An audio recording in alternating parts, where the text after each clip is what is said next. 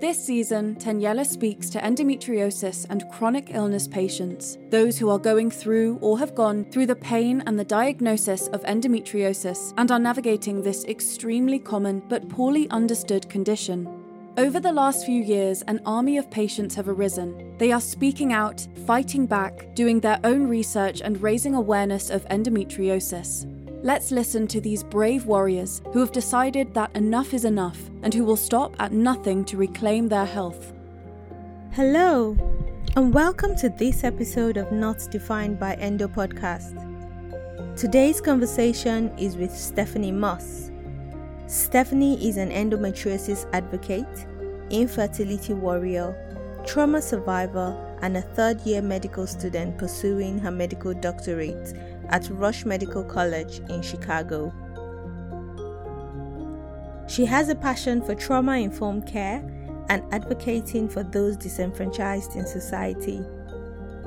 She loves to share her story through writing, social media, podcasts, and presentations. Her work has been featured across various platforms including the Endometriosis Foundation, Kevin MD, American Medical Women's Association, and Survival Revive. She has also created a website called www.medpsychmoss.com, which features her blog, links to her work, and a comprehensive selection of trauma-informed resources for both patients and healthcare providers. Join me today and let's listen to Stephanie's story. Welcome, Stephanie, to the show. Thank you so much for agreeing to come on Not Defined by Endo and sharing your story. I really appreciate your presence here today. Oh, thank you. It's such an honor to be here and be able to share my story. Yeah. And for those who are listening, I reached out to Stephanie on Twitter and because I saw a tweet about her experience and I was curious and I was like, I need to get her on the show so we can talk about what she's been through. Stephanie is a medical student and she has endometriosis, but I'll stop there and then let's all learn about Stephanie together. Yeah, thank you. So, oh yes, I do remember that. It was earlier I believe it was last year that I started writing about my experience. I had gotten to a point that just so much was going on in my life, both new mental diagnosis, new physical diagnoses, infertility, endometriosis, that there was just so much going on. I had to write it down. It was the only way I could process it since no one in my family or in the close friends was dealing with so severe diagnoses and challenges. So I started writing down with the goal to hopefully write a book one day.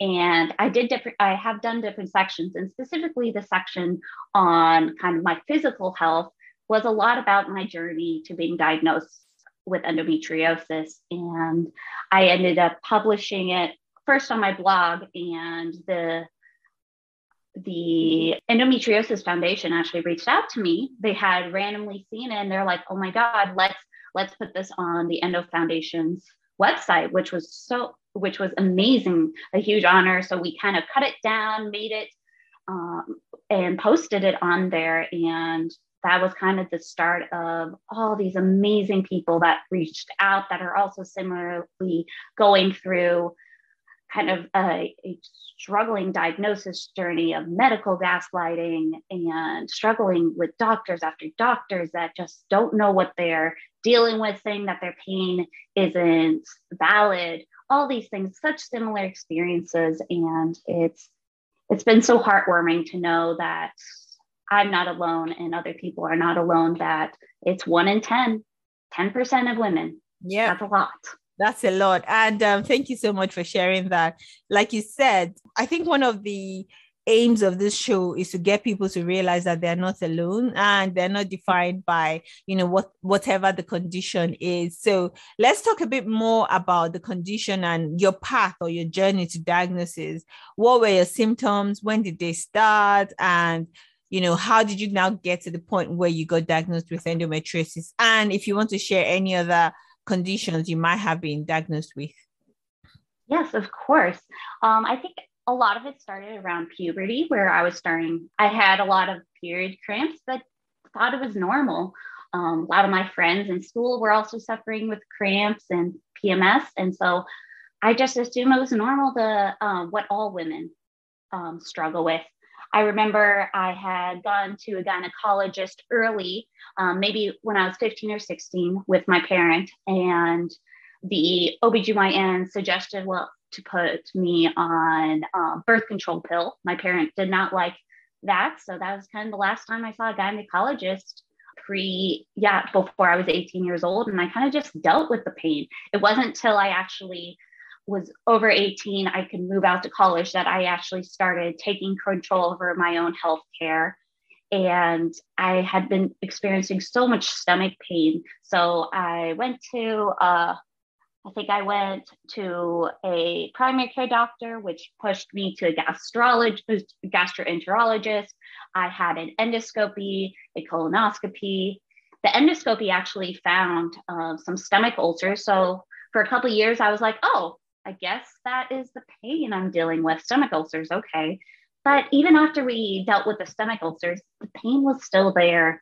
So of course, I went to a couple other gynecologists, and I ended up just randomly getting a IUD in place because I was struggling with managing the different doses of birth control pills. None of them would really get rid of the pain. So I was on an IUD, and then I went to med school.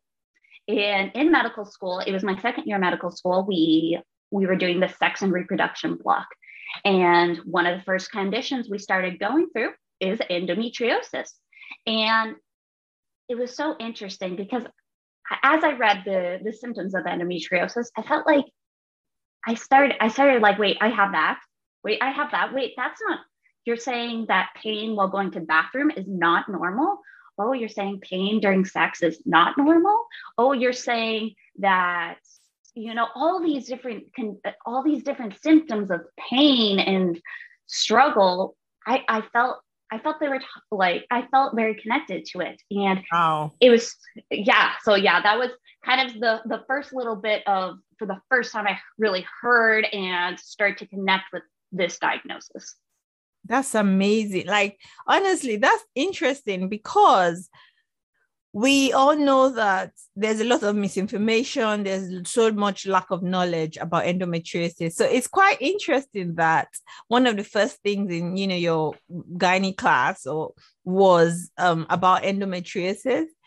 And I have a quick question about that. We're told that, doctors don't know a lot about endometriosis. They need to be specialists in endometriosis, not just a general gynecologist who is, an obstetrician who's just giving birth to children. So how would you say the teaching of endometriosis as a course, or maybe it's not just a course, maybe it's just part of a course, but would you say that you got a lot of information in that course? Because as a medical student, I'm sure that I feel like it's just one of so many things you are taught. So how would you say the teaching of endometriosis was for you? That's a really good question. I would love to talk about that more. I would say we have a textbook. It's called a first aid book. And it is about 900 pages. And we have to pretty much memorize that 900-page book in order to take our first board exam. And I would say in that, there's about 20 pages of everything to do with, no, I would say less than that, maybe 10 pages of like gynecological, female specific reproductive type conditions. And then go even farther, it's a couple lines that says endometriosis, symptoms of this. I would love to pull it up. I'll pull it up at some point.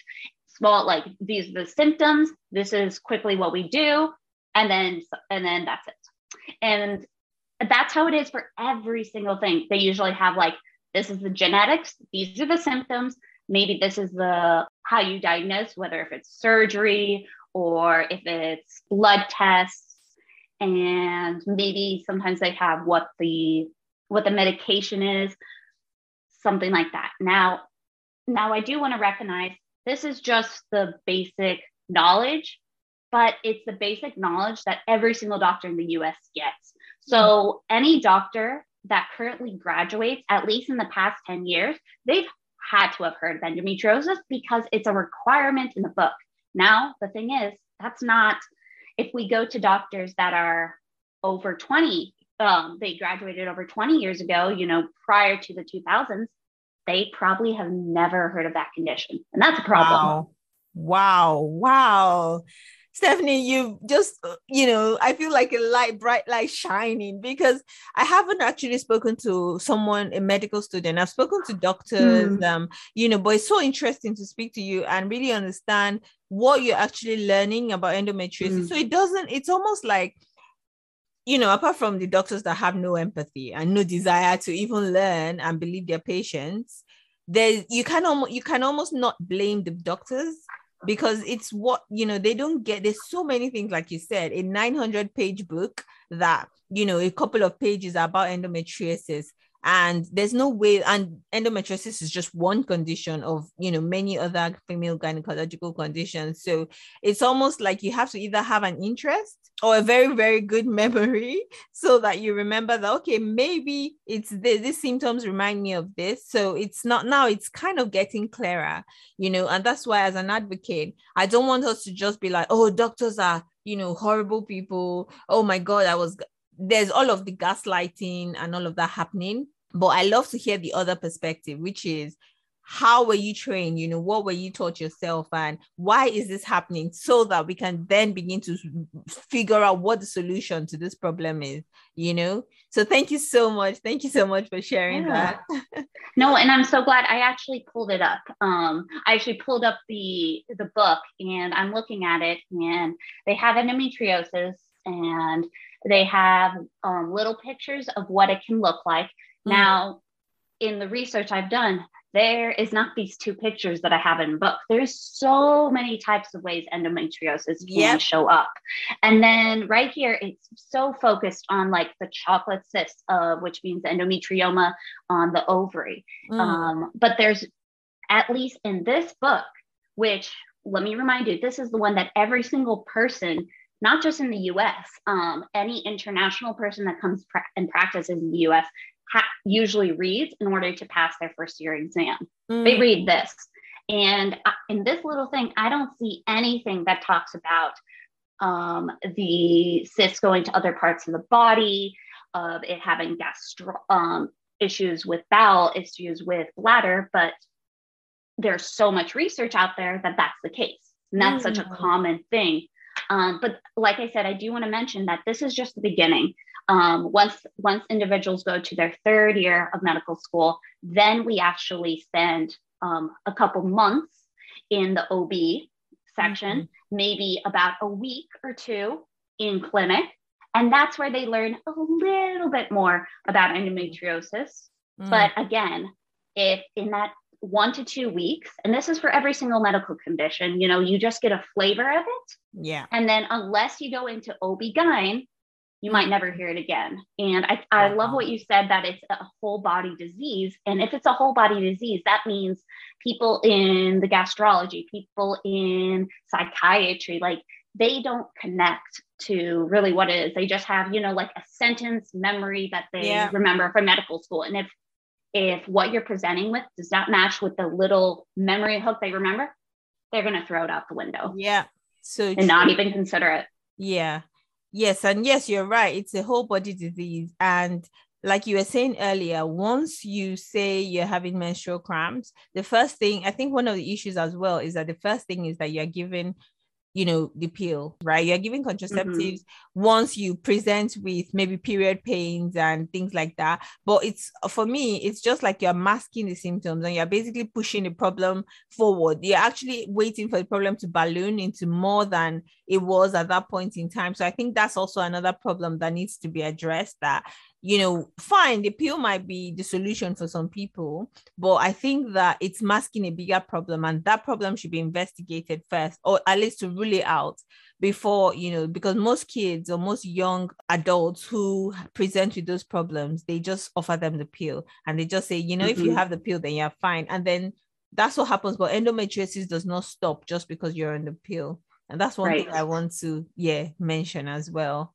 That's a really good point. Yeah, there's so many things out there saying like, oh, this will cure endometriosis. And like, no, we do not have a way right now to cure. We have a ways to manage it, but we're still working on that. And it was interesting what you were saying, that I thought about it, of why isn't it talked about? Why isn't it educated as just like we educate about other medical conditions in the community. From what I've been learning, sexual education, both in the US and just in medical school, is almost non-existent. And then it is very difficult for physicians. They feel very uncomfortable with asking the patient about pain during sex, or pain when putting in a tampon, or pain during a pelvic exam. And of course, patients are not going to bring that up voluntarily. So we have we have a huge problem where physicians are uncomfortable with asking their patients about pelvic and sexual pain. And then patients are also embarrassed to tell their doctors. So we have this huge barrier going on both ways. Wow. Yeah, I never thought of it that way. I know that, yes, you're right. Patients can feel uncomfortable. Patients can feel rushed. You know, sometimes you go into your doctor's office and you just forget exactly everything you wanted to say.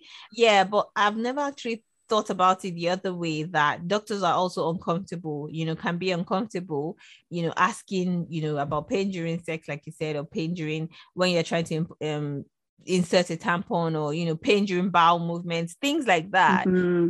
We have to stop feeling ashamed. I think is really important. I mean, it's not easy, but we have to realize that it's not a thing of shame to be in pain. Like the quicker you can talk about it, the quicker you hopefully will get a solution. So that's really important.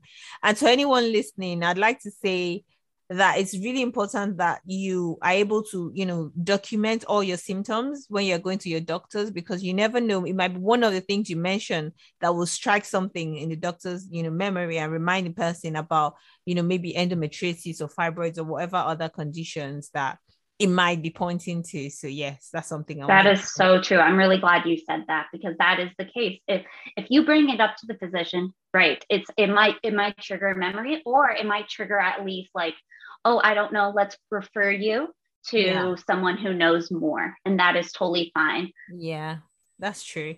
Okay, so let's go ahead with your story. How did you, so once you got diagnosed, what was next? Like, you got diagnosed with, tell me a bit more about the actual diagnosis process.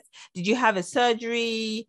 And after that, what happened next? Were you put on a pill? Were you put on you were already put on a pill. So were you put on Lupron? What did you get done?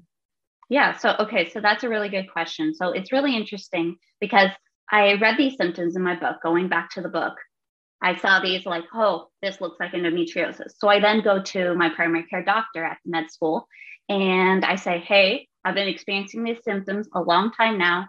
I think I have endometriosis. And the response to from the doctor was, no, you're just being a med student. It's called med student anxiety, where they start thinking they have all these different symptoms. So automatically from my physician, that's for medical students, says, nah, you know, someone who's actually educated in the medical conditions is saying that what I'm experiencing is not correct. And it's just anxiety. And so a couple months passed, and then I actually go to a specialist of endometriosis, which I didn't, of course, before would never have been able to afford or being able to find. And the only way I was able to do that is because my medical school health insurance, since we were connected to a university, we had one of the best health insurances. So I got one. And the moment I walked into this OB, she was like, oh yeah, that sounds definitely endometriosis. Let's schedule the surgery in 2 weeks. And I was just floored. I just couldn't believe it. It was like, for the first time in 8-10 years, someone's saying, yes, that sounds like endometriosis, or that sounds like something, or that's not normal. So that was the first, like, just amazing thing that happened. I went through, I had the surgery at my school, actually, because they're one of the only hospitals in the huge city of Chicago who has one of the Da Vinci machines. So already a huge privilege there. Wow. I had the excision surgery with the Da Vinci machine. They found that both my tubes were fully clogged with endometriosis. Thankfully, my ovaries looked fine, so I didn't have any of those endometriomas.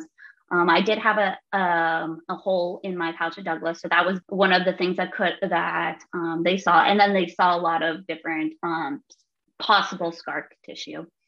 So that was definitely the start of being able to be like, wow, this is real.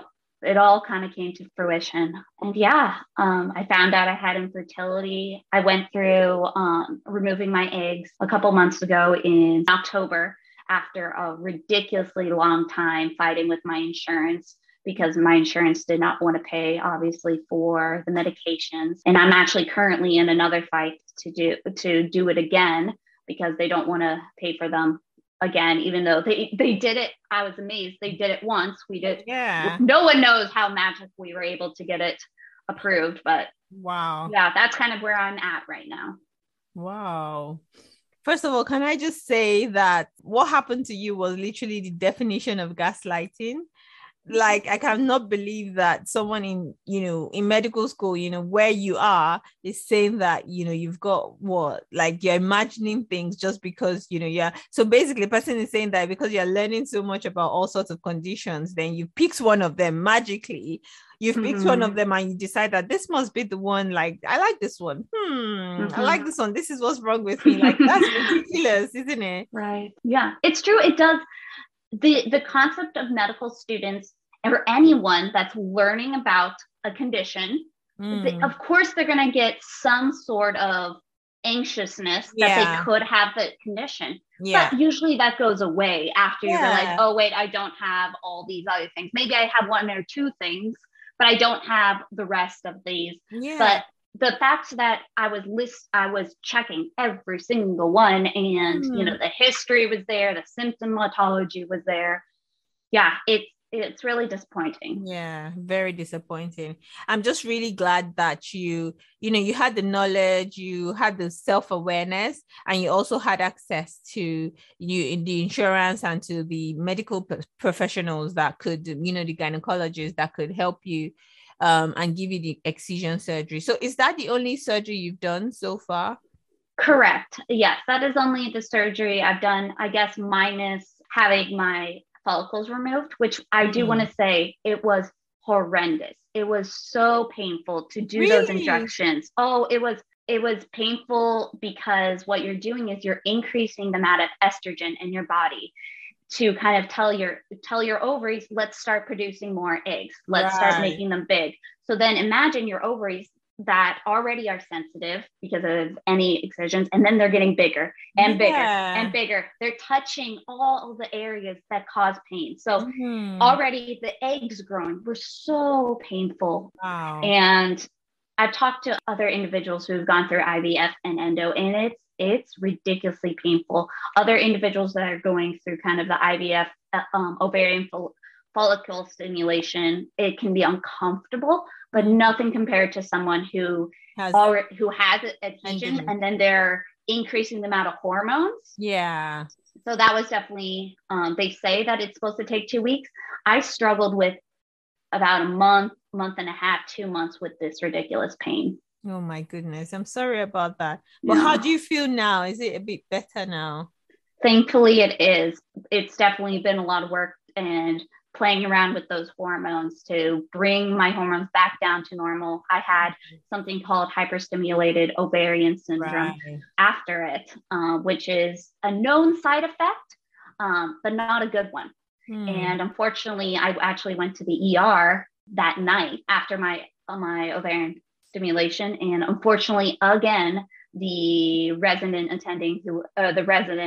physician that took care of me in the ER had no idea and didn't even do an ultrasound, even though I told him, hey, I just came from IVF, removal of eggs, no knowledge. Really? Didn't even consider that. And I had so much liquid in my abdominal cavity. So it's again, just another show of just how uneducated individuals are regarding female pelvic floor conditions. Yeah. I also believe that a lot of work needs to be done regarding any female conditions. We need to speak up more. We need to have more empathy. We need to educate ourselves a lot more, because I feel like it's unbelievable like how little we know about some of these conditions. And how can someone present to you and say, okay, this is, I just had this stimulation, I'm going through this process, and you don't even consider to do an ultrasound, even if you don't even know about ovarian hyperstimulation. Just say, right. You know what, this is, most times when you say anything about female thing, you say, okay, let's do it. Let's do an ultrasound just for the sake of it, but right. you're not even trying to do that. So I don't know. We just need to keep speaking up and, keep doing this work. And I'm sure that hopefully in our children's generation, in the next generation, hopefully things will change. But yeah, we keep working at it. Exactly. We don't give up. I love that. We never give up. Let's talk about, you mentioned a bit about how difficult it was for you with your insurance. And I'm really curious to talk, and, I'm curious and I'm interested in talking about how it works in the US, because I know that while we all say excision surgery is the gold standard of treatment, a lot of people don't have access to excision. So first of all, can we talk about the difference between ablation and excision and how it works when it comes to insurance, and why was it difficult for you to get them to approve your treatment? Just for people to know a bit more about how it is, how it works, and why it's so difficult for everyone.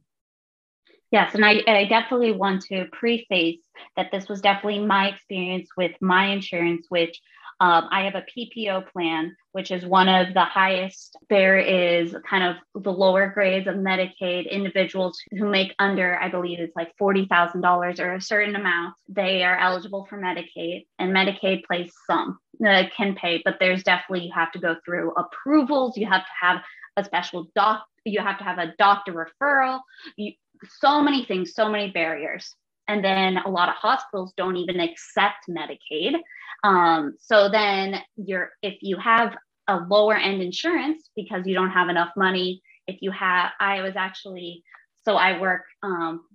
work with people who have pain in a health clinic, and I was dealing with a patient just like that she had endometriosis, and she was calling out from her work so much because of the pain that they fired her.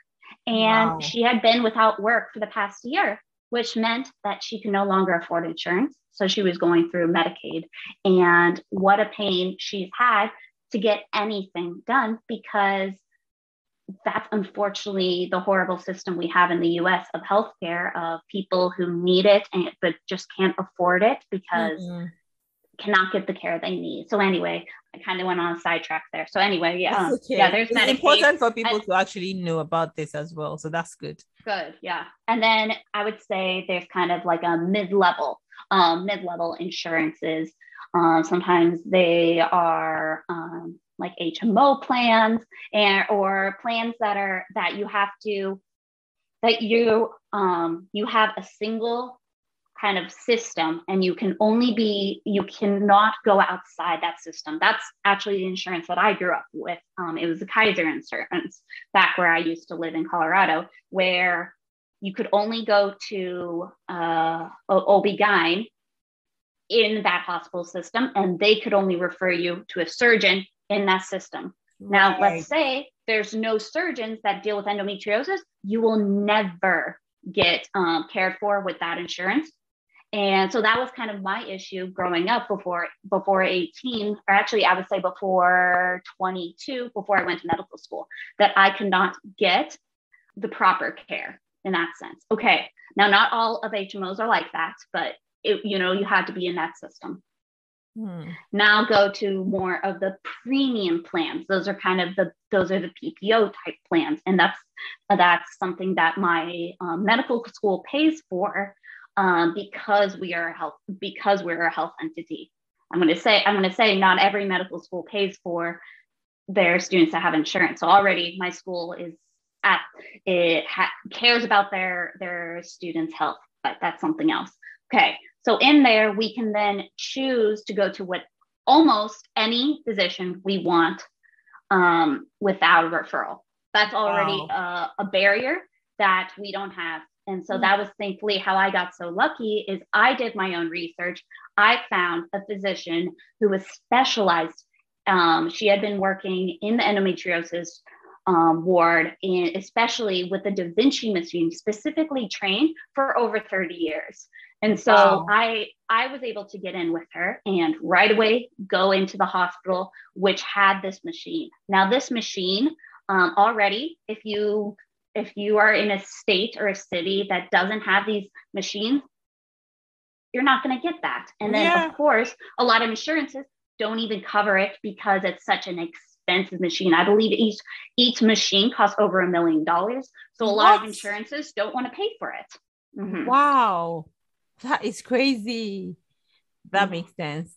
So, yeah. So that's, and so, yeah, I guess I can't talk specifically about the difference between ablation or excision. From my limited knowledge of medicine and what I've seen, the ablation is actually burning off the tissue, where excision is actually cutting it. And this Da Vinci machine puts in a special dye. It's a green dye that then they can turn off the lights and they can see the areas of the skin which are getting more blood flow. And they can assume, the physician assumes that more blood flow is more likely to be endometriosis, but it could be something else too. But that's usually where they go in with their little tiny scissors and cut, and then send it to pathology. So yeah, that's kind of how that works. And then I guess I should say, even with my top insurance and everything like that, I think it ended up being the bill over $30,000, and I still had to pay $6,000. Really? Even after all of that. Yeah, I got a bill at the end saying that your insurance, they do kind of an 80%, 20% thing of you pay, the insurance pays 80%, you have to pay 20%. And thankfully, I then applied. So add in another layer of complexity. I applied for financial aid, and the hospital that I was in accepted my financial aid many months later because I didn't make any money. I'm negative money. Every year I take out $100,000 to go to medical school. I didn't work at that time because we're not allowed to work in medical school because we work 80 hours a week. So anyway, yeah, that's thankfully how I use the money from the hospital pays for most medical procedures if the person is below a certain poverty level. And at that point, since I was making $0 as a medical student, I could do that. But so much complexity, so much privilege. And yeah. Wow. It's crazy. And still struggling to get things paid. Yeah. I can't even imagine if I was supposed to bring 6,000 pounds because I'm in the UK. I would just be like, I don't have it. I literally do not have that, and it's impossible. Right. So it's this disease takes and takes and takes. And I honestly applaud you. And I think you're really strong considering everything you've gone through. I would say here in the UK, it's a bit different because most of us are on the national health system, which means basically healthcare is free. And what we just pay for is medication, and it's even subsidized. So every medication is still like, I think £9 now, regardless of what it is. But then there's the opportunity, or because the NHS is really, overwhelmed at the moment and overburdened with, backlogs and so much going on, like the waiting times are so long. So you might be waiting for years before you can even get anyone listening to you or even trying to do investigations on what's wrong with you. But then there's the other part, which is private. So you can go private, and that's where, you have to pay for each procedure. You have to pay for every single thing, the blood test, the consultation. The first consultation might be like 300 to 500 pounds just to see someone and figure out what's even going on in the first place. And then after that, you pay for every blood test. Thereafter, you pay for, every procedure, you pay for all the medication. So it's not easy in either of the worlds, but I think, there are pros and cons. I think for me, the con or the danger with going private here in the UK is you have to do your research first, because imagine going private and paying all that money to someone who doesn't even know what they're doing. someone who doesn't have enough endometriosis or excision experience, and you just go pay all that money, and and you wake up from your surgery and like they're like, well, we've tried our best, or we can't see any endometriosis, just because they haven't also learned that it's not only the chocolate cysts that are the colors of endometriosis. You can have gunpowder lesions, you can have black, you can have white, you can have clear. So yeah, it's just a whole department. Yeah. I think endometriosis feels like it should be outside of gynecology. Like every disease, every condition needs their own department. I know it can't happen that way, but it's just really tough. So yeah, but thank you so much for sharing about everything you've been through. So how has it been now that you've had your excision? Did your symptoms disappear? Did it get a lot better? I know that there's no cure for endometriosis, but what has life been like? I know you've also been dealing with fertility treatments, but outside of that, just for the endometriosis, how has it been? Have you felt like you have a lot of improvement, or do you feel, just let me know how you're feeling right now? It's a complicated question. I would say the first, after the pain went away of people cutting into my peritoneum, which is the sac in your abdominal cavity, I actually, some of my pain did go away, which was very amazing. And this is the part that I actually don't mention a lot. The things that they cut out, they sent them to pathology, and they actually didn't come back as endometriosis. That's the worst part. But since the doctor had seen all these other symptoms in there and that were endometriosis, and they looked like endometriosis, it was just, the pathologist didn't see it in some of the parts she cut out. So from what the doctor and I've talked about, she wasn't able to go to the bowels. She wasn't able to go to the bladder because she's not comfortable, and that's not her department. She's not a urologist, so she didn't touch the bladder. And that's where I have a lot of my pain, is the bladder. She didn't go through the hole that I had in my pouch of Douglas, which is kind of the fold of skin behind the uterus.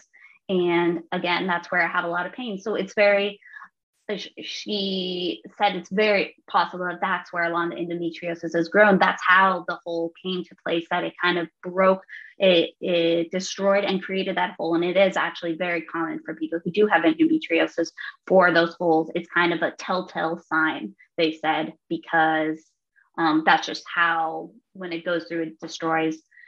So I guess where was I going with this? Some pains have gone away, but then others have continued. And that's the challenge, definitely, of it's a lifelong disease right now. Like you said, I also went through the infertility treatment, which increased different amounts of pains I haven't had before, increased my bloating where I couldn't wear pants for 3 months. And I'm still struggling with that. I got kind of a pillow so when I sit in the car, so the seatbelt doesn't hurt me as much. I'm starting to be able to wear pants without it hurting, or at least not with the elastic, but I didn't have that before. That's more kind of a side effect from the infertility treatment. So yeah, it's a challenge. That's what I'm going to say. But education, being able to educate myself of everything that's out there, and being able to share everything I learned with the community through my website or Instagram or whatever, has been really meaningful to me, that I can take what I learn and share it with others. I'm really sorry that you still have a lot of the pain. And, when you said that, she couldn't get to your bowel, she couldn't get to your bladder, it just felt like, oh my goodness, this is what I was trying to say. When I said people like the danger of going private, was because a lot of the time endometriosis, once again, is a whole body disease, and it needs a multidisciplinary team most of the time, especially when it's severe. So sometimes, you don't find for maybe stage 1, 2 endometriosis, maybe if it's just on the ovaries, or, maybe it will be possible for the doctor to just go in there, take it out, or the peritoneum, just take it out, and that's it. But the truth is that many people that have endometriosis, they actually have it on other parts. And what you said at the beginning of this conversation, that, you know, the course you read, or the booklet, the book that talked about endometriosis and just said, you know, it's on the ovaries. It's a lot more. It's even extra pelvic as well. So it can be on the diaphragm, on the lungs. It's actually being found on every major organ of the body. So if someone is, you know, trying to deal with the condition but doesn't have, you know, she's not a urologist, like you said, and she's not a bowel specialist, then it's what she did for you was actually the safest thing, because you don't want someone who has no clue about the bowel just going there and doing what she wants just because she has access. So I'm really sorry that, you know, you still have some of the pain, but you're really strong. So and what you said about, you know, making a difference, raising awareness, and, you know, like you said, I found you on Twitter just because of something, you know, I think it was, yeah, you're right. It was what you had written for Endo Foundation. And thank God for that. Like, I'm glad that you have that as well. So that's something, that's the that's a light in this dark, this dark tunnel that we found ourselves. So let's talk about what you're doing. Actually, before then, let's talk about something I saw in the article that you had written, which was about trauma. I'm curious and I'm interested. And this is just because a few people have thought that 1 in 10 women have endometriosis, right? And a lot of people in the world have trauma as well. 1 in 10 is a high number. So what is it about trauma that you think is correlated to, you know, the condition? And trauma has happened to a lot of other people, and they don't have this condition. So I'm kind of curious about what you think, or what your thoughts are regarding trauma and having this condition. Just tell me a bit more about it. I'm so glad you asked that, because that is definitely one of my biggest passions right now, is really talking about trauma-informed care and trauma impacted, how trauma impacts the whole body, both mentally, physically, and also socially. And it is something that's just really starting to take it's starting to become more of a thing that we're learning about. I first learned about the link between trauma and medical and mental health conditions in my first year of medical school. It was just a 1-hour class where we learned about the ACE study, which it is the adverse childhood experiences. And that study was in early 2000s by the Kaiser Foundation. And what they had is they had the records of hundreds of thousands of individuals. And they did a survey and they sent them to see what kind of challenges did they suffer before they were 18 years old. And they found, and then once they got that survey back, then they went through and saw what common conditions were associated with individuals who had more of these challenges before they were 18. Through that study that has been huge and has been replicated many, many times in different settings and everything, has found that they found kind of 10 common conditions.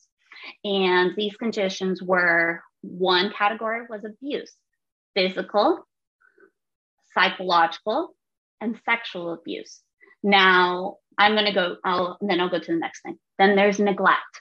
There is a neglect of food, and it's a physical neglect. So neglect of not being able to provide housing, not being able to provide clothes, food. Then there's emotional neglect, not providing the best emotional care of love and comfort, all these basic emotional needs a child needs to develop properly. And then the third category is more social. So there is, if parents are divorced, if the mother figure has, or just parental figure has had physical attacks, if one of the parents has a mental illness themselves, that could be alcohol, that could be, there's a whole list of mental health images. In the kind of social household dysfunction, we talked about the maternal figure or mother figure being treated violently. We talked about the mental illness. We talked about the divorce. Actually, another number 9 is actually substance abuse. They actually separate that from not just the mental illness, but actually if a parental or just someone in the household, it doesn't have to be a parent, even a sibling has a substance abuse, that's another adverse childhood experience. And then the 10th one is having someone incarcerated.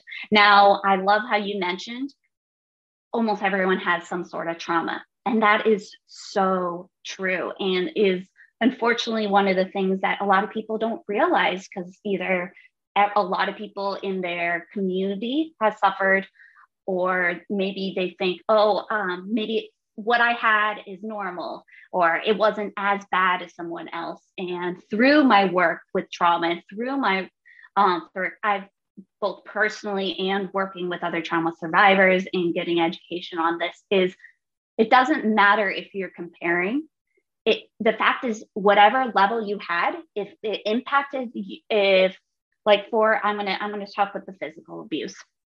If someone was trying to hurt you, or you had any fear of being in pain or fear of being hurt, that was physical abuse, and you didn't deserve that. Maybe you didn't.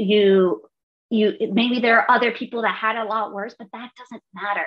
It's the fact that you're not supposed to live like that. That is not appropriate living environment. So that is considered an ACE. Okay, so they did the survey. These were the most common 10 things they found. And then they correlated with what type of conditions are these people dealing with long-term. Very common conditions were cardiac issues.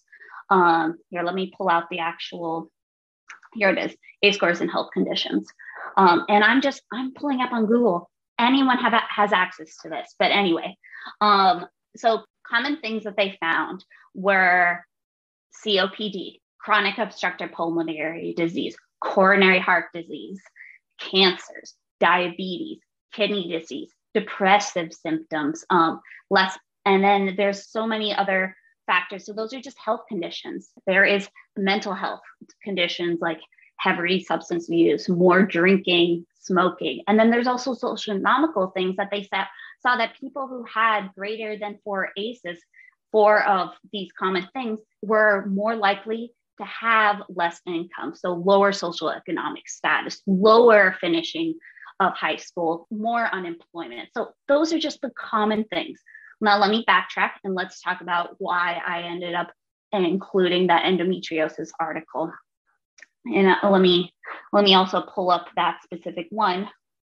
Going back, the Kaiser Permanente study was done in 1995, so even before 2000s. So people knew about it since then.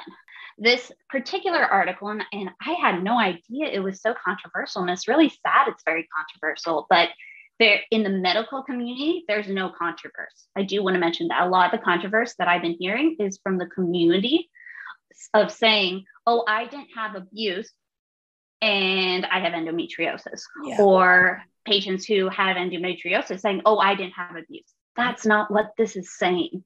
This is saying that individuals who have endometriosis have an increased risk of having some sort of trauma in their life. Not sexual trauma, not physical trauma, just it's either and or. That's also a big thing that a lot of people are correlating. I didn't have sexual abuse or I didn't have physical abuse. That's not what the study's saying. Saying just increased risk of people who had sexual abuse and or severe physical abuse have an increased risk of developing endometriosis. Right. That's it. That's all it says. So this doesn't mean that just because this is not saying, oh, I have endometriosis, so that means I must have been abused. It's just saying that there's an increase in the risk of those who have it to have had some kind of trauma.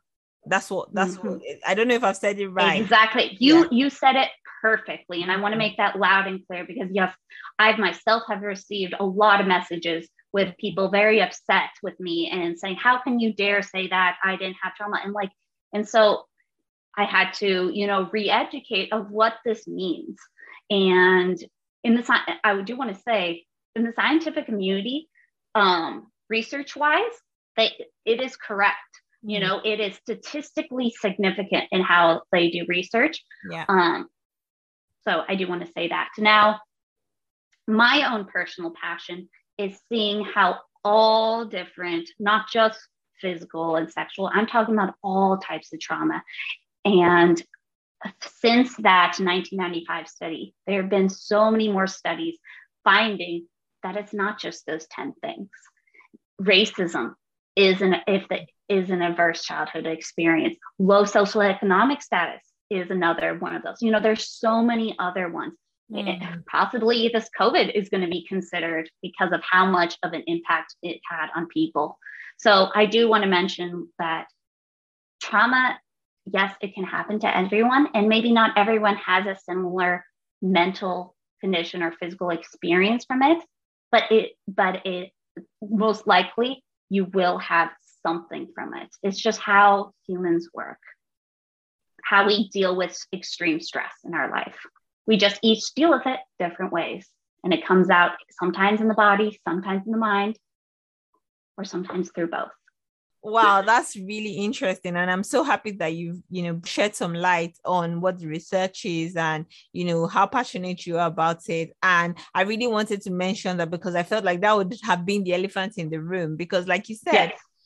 in the community, I think I saw a post or something not too long ago where someone was like, here we go again, patient blaming. And I was like, this is interesting. That's probably not what this is about. Like, but I get your research, and like you said, if it's statistically significant, then it is.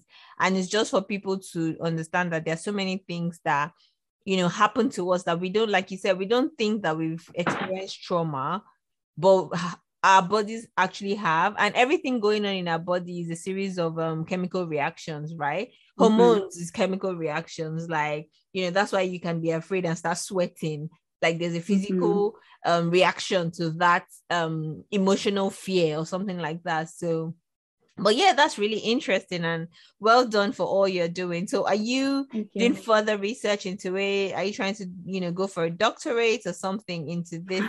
So that's an interesting question. I'm not trying to get my PhD. I'm just doing my MD. However, a lot of MDs do continue with research, and that's what I'm trying to do. I'm working with a lot of different things to further education and research on traumas linked to health conditions and mental health conditions. I haven't yet gone in specifically into endometriosis, but since I deal with it myself, I kind of naturally start, speaking with other doctors about it, seeing how I can plug in. But I also have to work on my studies. So it's a hard balance. But yes, I do plan once I actually finish my doctorate, finish my residency, to continue with the advocacy and continuing of research for these conditions that for me are very personal. Yeah. And I know for millions of others, they are too. Yeah. You're a powerhouse. Well done, Stephanie. Thank you so much. For the final question, almost the final question, you mentioned your website. Can you tell us the link so that people who are interested can go and have a look and read some of the things on the blog? And then the final question would be, what you would, word of encouragement for people who are going through some kind of pain, some kind of maybe have been through trauma and suddenly now have, well, maybe not suddenly, but have some physical or mental, manifestation of some kind of condition. And, what advice would you have for them? Yeah. I created, it all started with an Instagram where I started my story, and it was called Med Psych Moss. And I've stuck with that because it's a mix of my passion of medicine. So MED, and then psych. I got a bachelor's in psychology, and I might go on to psychiatry. I'm not sure yet, but med, MED, psych, PSYC, and Moss, MOSS. So medpsychmoss.com, medpsychmoss.com, or at medpsychmoss. And that is the website once you get to medpsychmoss.com, you can then reach all my social medias on Instagram, on Twitter, on YouTube. But the reason I created that website was I seem to be always being like the liaison and connecting of information.